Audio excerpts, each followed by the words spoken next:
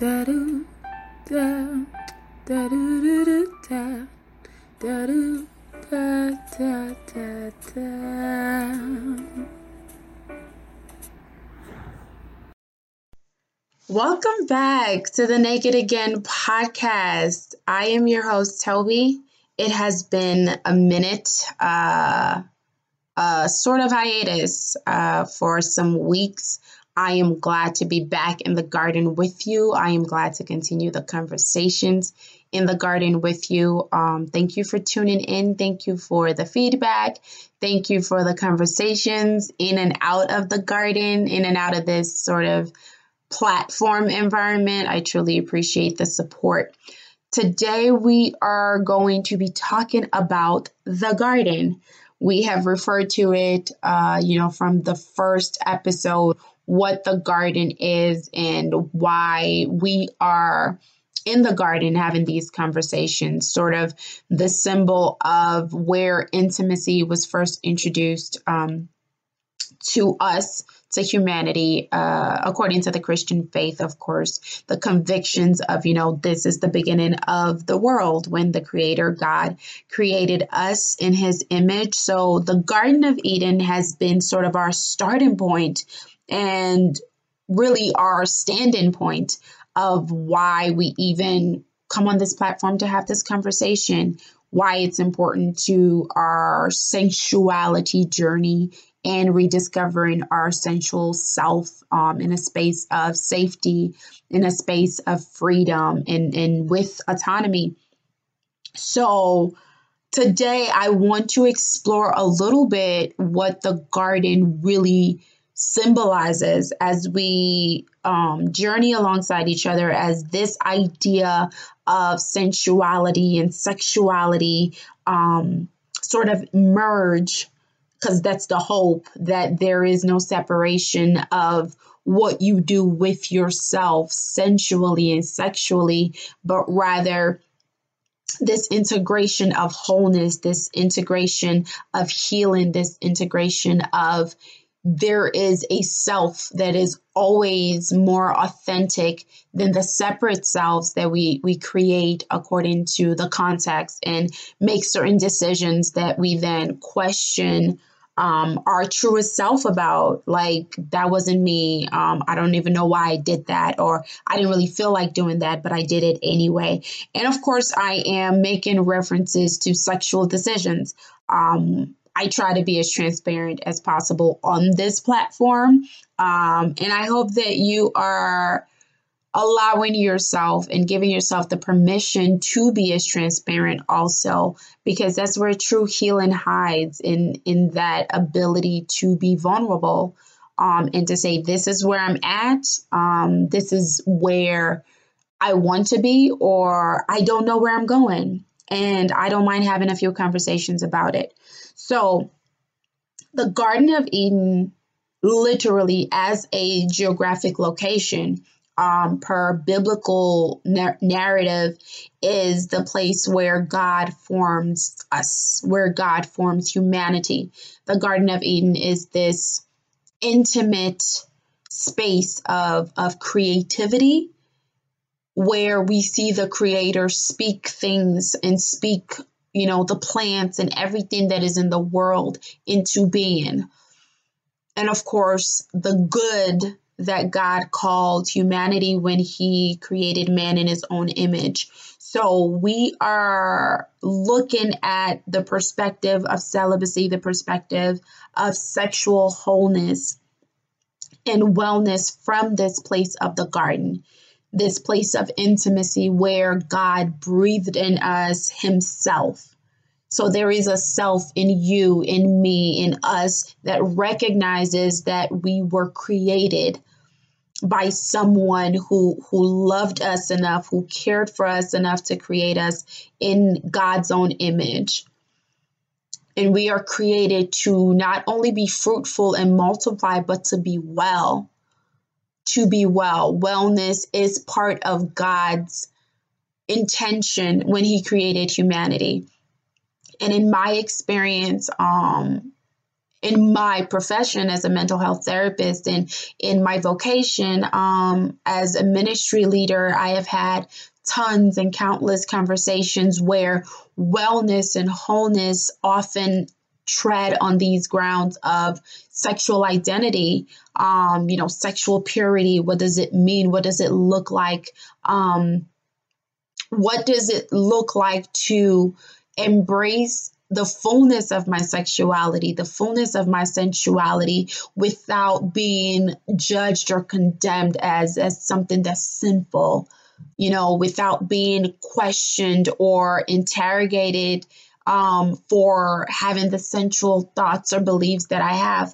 Like I've stated in previous episodes, growing up in the culture that I grew up, the faith culture that I grew up, embedded in the Yoruba culture that I grew up as a Nigerian native, it was a really confined environment to worship God, to learn who God was, to know who God was, and to develop faith while exploring my sexual identity, while having questions about sensuality, while having questions about romantic relationships, and while your body felt a certain way at a certain age when puberty was coming along, or why children were sort of shielded from, affection in the sense of, romantic affection, where, children were almost, I wouldn't say blinded, but as I think of just incidents where children were asked to sort of look away from public displays of affection, or where young couples were really looked down on and even scolded for having ideas about their sensual nature, ideas about how to sexually communicate their affection for one another. They were scolded for even thinking it, not necessarily doing it. It was looked down upon. It was like this evil force. And that always stayed with me personally. So I am always glad to explore from those lenses what it really means to have a sexual nature. That's not something that just crept up out of nowhere when God created us in his image. I do believe that the sexual nature was part of it. God has a sexual nature. That's why he created them male and female. There is a sexual nature that I believe we are supposed to grow into and mature into, where the freedom and the free will that we have to make sexual decisions is not something that ends up hurting us, which it usually does when it is acted upon with, very little maturity or very little discernment when it comes to romantic relationships.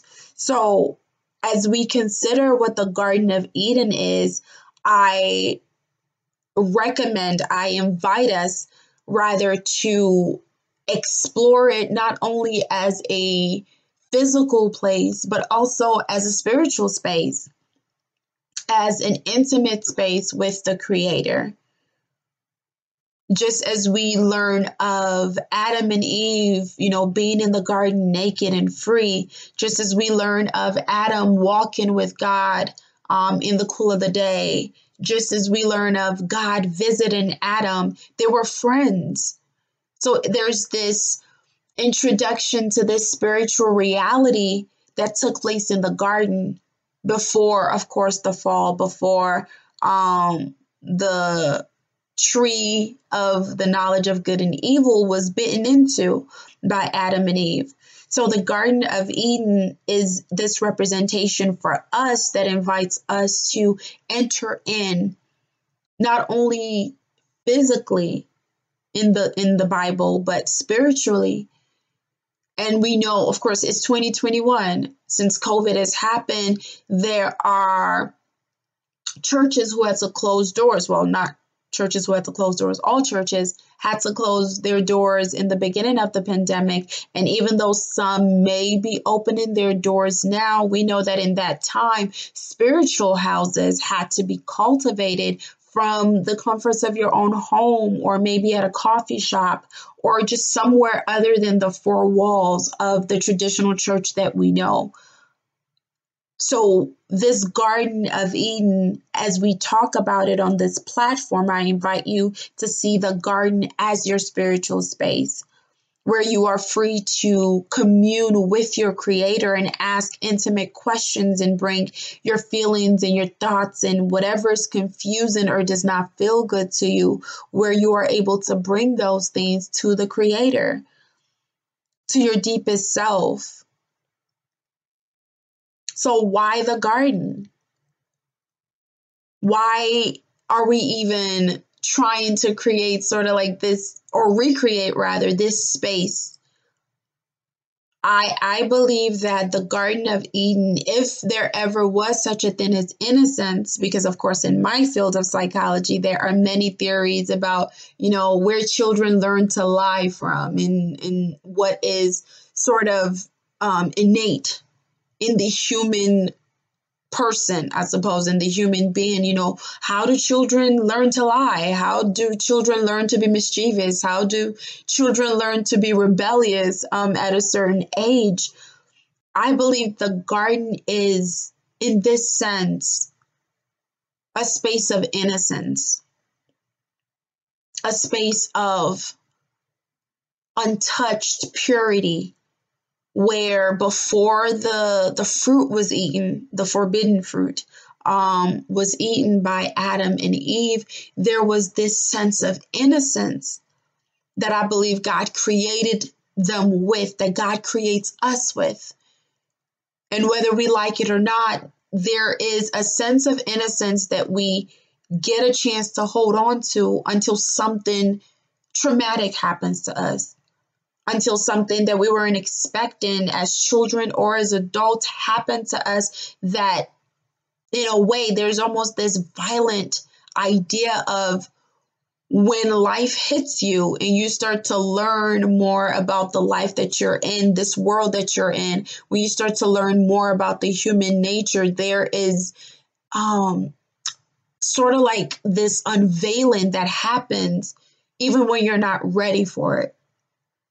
So to bring the garden into the perspective of sexual conversations and the integration of faith with it, I believe the garden is an opportunity for us to be innocent in our thoughts, even when we've gone through some things in the world. I believe the garden gives us the opportunity to innocently express what it is we feel, what it is we think, how we have felt injured along the way, even when it's self-injury, how we have made decisions out of naivety and then discovered that that was actually quite foolish, because I shoulda or coulda or probably woulda not done that had I known this, or had I felt this. Maybe if I was more mature, maybe if I didn't have trust issues, maybe if I didn't have attachment issues, I would have decided differently. So we refer to the garden because it gives us the opportunity to be innocent again, even when society tells us that we're not, even when church tells us that we're not. Since the Garden of Eden is a place that you cultivate your spiritual space with your maker, with the creator, with your deepest self, you get to give yourself the permission to be innocent again. And as we go through what the garden represents in these conversations, my hope is that you are actively encouraged to create that space of the garden, not necessarily in one place, but maybe in several spaces of your life. When you think of where is your garden, it can be wherever you want it to be.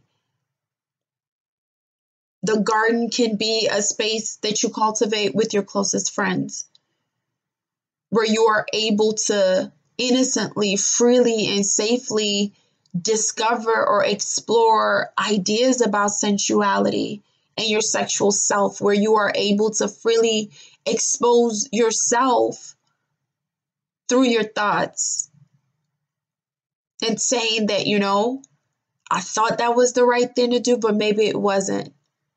Or I'm starting to learn that I have a pattern with how I decide when it comes to sensual matters.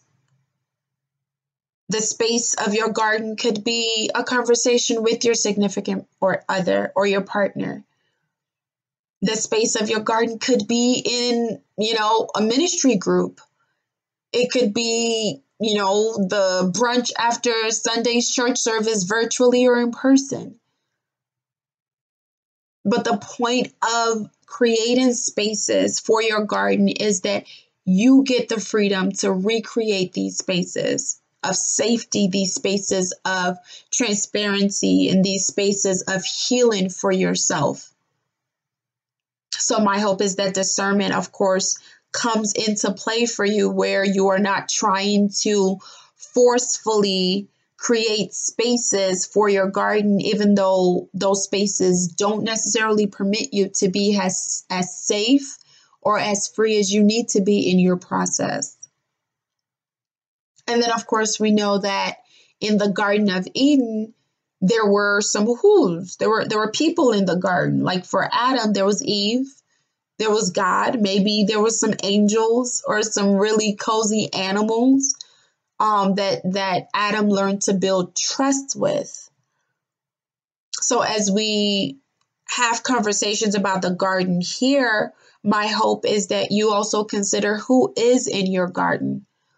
When it's not just you and God, when it's not just you and the Creator, when it's not just you and your deepest self, who are the people that you are inviting into this intimate space of discovering how your sexual self and your sensual self and your faith integrate to make you a whole self? What relationships, what voices, what influences are being are germinating rather in your garden?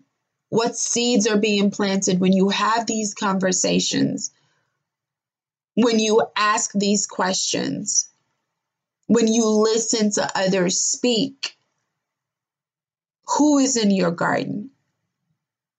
Because in the process of celibacy, in the process of maintaining a decision to abstain from sexual activity or abstain from sexual decisions until a certain time in your life, until marriage for most of us, and for some of us not until marriage, but whatever season of celibacy you are in, these relationships, these voices, these influences will partake in that process heavily. Because on the nights that maybe after you've decided to be celibate, you are feeling just especially lonely or hopeless or vulnerable, it is the relationships, the voices, and the influences in your garden that will be able to speak to you in that place of vulnerability.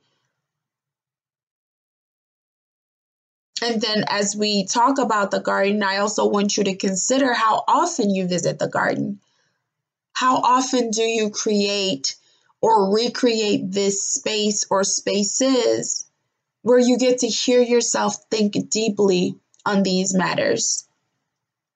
Where you get to hear yourself mourn losses, where you get to hear yourself grieve some relationships that could have been saved, or some relationships that you probably held on to for too long or are holding on to for too long as it pertains to, sexual intimacy, that is. I invite you to visit the garden as much as you can. I invite you to make your visitation and your engagement in the garden as a part of your life. Because what you think, how you feel when you're making these decisions will come to play. because those decisions will have reactions to them. They will have consequences, some positive, maybe some negative. But as long as you are aware that you're the one making these decisions and not anything outside of you, then perhaps you're able to withstand whatever comes with the decisions that you're making. Ultimately, in scripture, the most intimate garden scene that we see post the fall is in the Garden of Gethsemane, when Jesus Christ, the Savior, the Son of God, is having and engaging in this intimate and vulnerable conversation with God the Father as he heads to the cross. So before his crucifixion, we find in the Garden of Gethsemane that Jesus is here talking to God about if this can be avoided, if this cup can pass, then let it pass. And of course, there are tons of sermons about this intimate moment where we get to see the Savior of the world in his most human and most vulnerable moment, where his will is being resubmitted to God's will. And it happened in a garden. And what that does for me is encourage me about the symbol of the garden, where it wasn't just a place that a mistake or a bad decision was made before the fall of humanity, but it's also a place where God meets with the Savior of the world, where God meets with his Son, encouraging him. Because in the scripture, it tells us that, the angels came and they ministered and strengthened. They ministered to and strengthened Jesus before he was to go to the cross. But it was a moment that had to happen. I believe it was a moment for us to be able to peek into, to take some guidelines, to take some notes, and to come out saying, well, I am able to perhaps question if my will and God's will align. I am perhaps able to let God know this decision feels really, really big. And I don't know if I can make it by myself. And sometimes that it can sound as deep as that. And for some people it doesn't. But my encouragement to you is, if celibacy is becoming that big deal that it is to you, then let it. If the thought of abstaining sexually or changing your mindset about the sexual decisions that you make is becoming something that is sort of like this chronic thought for you, then explore that and seek God on that. Because really that was the point of this podcast, to remind us that we are not alone. You are not alone. You're not alone in those thoughts. So my hope is that you will be encouraged today to create and recreate the garden, to visit the garden often, and to bring those thoughts, those ideas, those desires to your Creator. I invite you to just remain in the garden for as long as you need to be, so that you can get the healing and clarity that you need on your journey to rediscovering your sensual, deepest, and most authentic self. It is so good to be back on the podcast. I look forward to continue our conversation next week on the Naked Again podcast. Da-doo, da, da-doo, da, da-doo, da, da, da, da.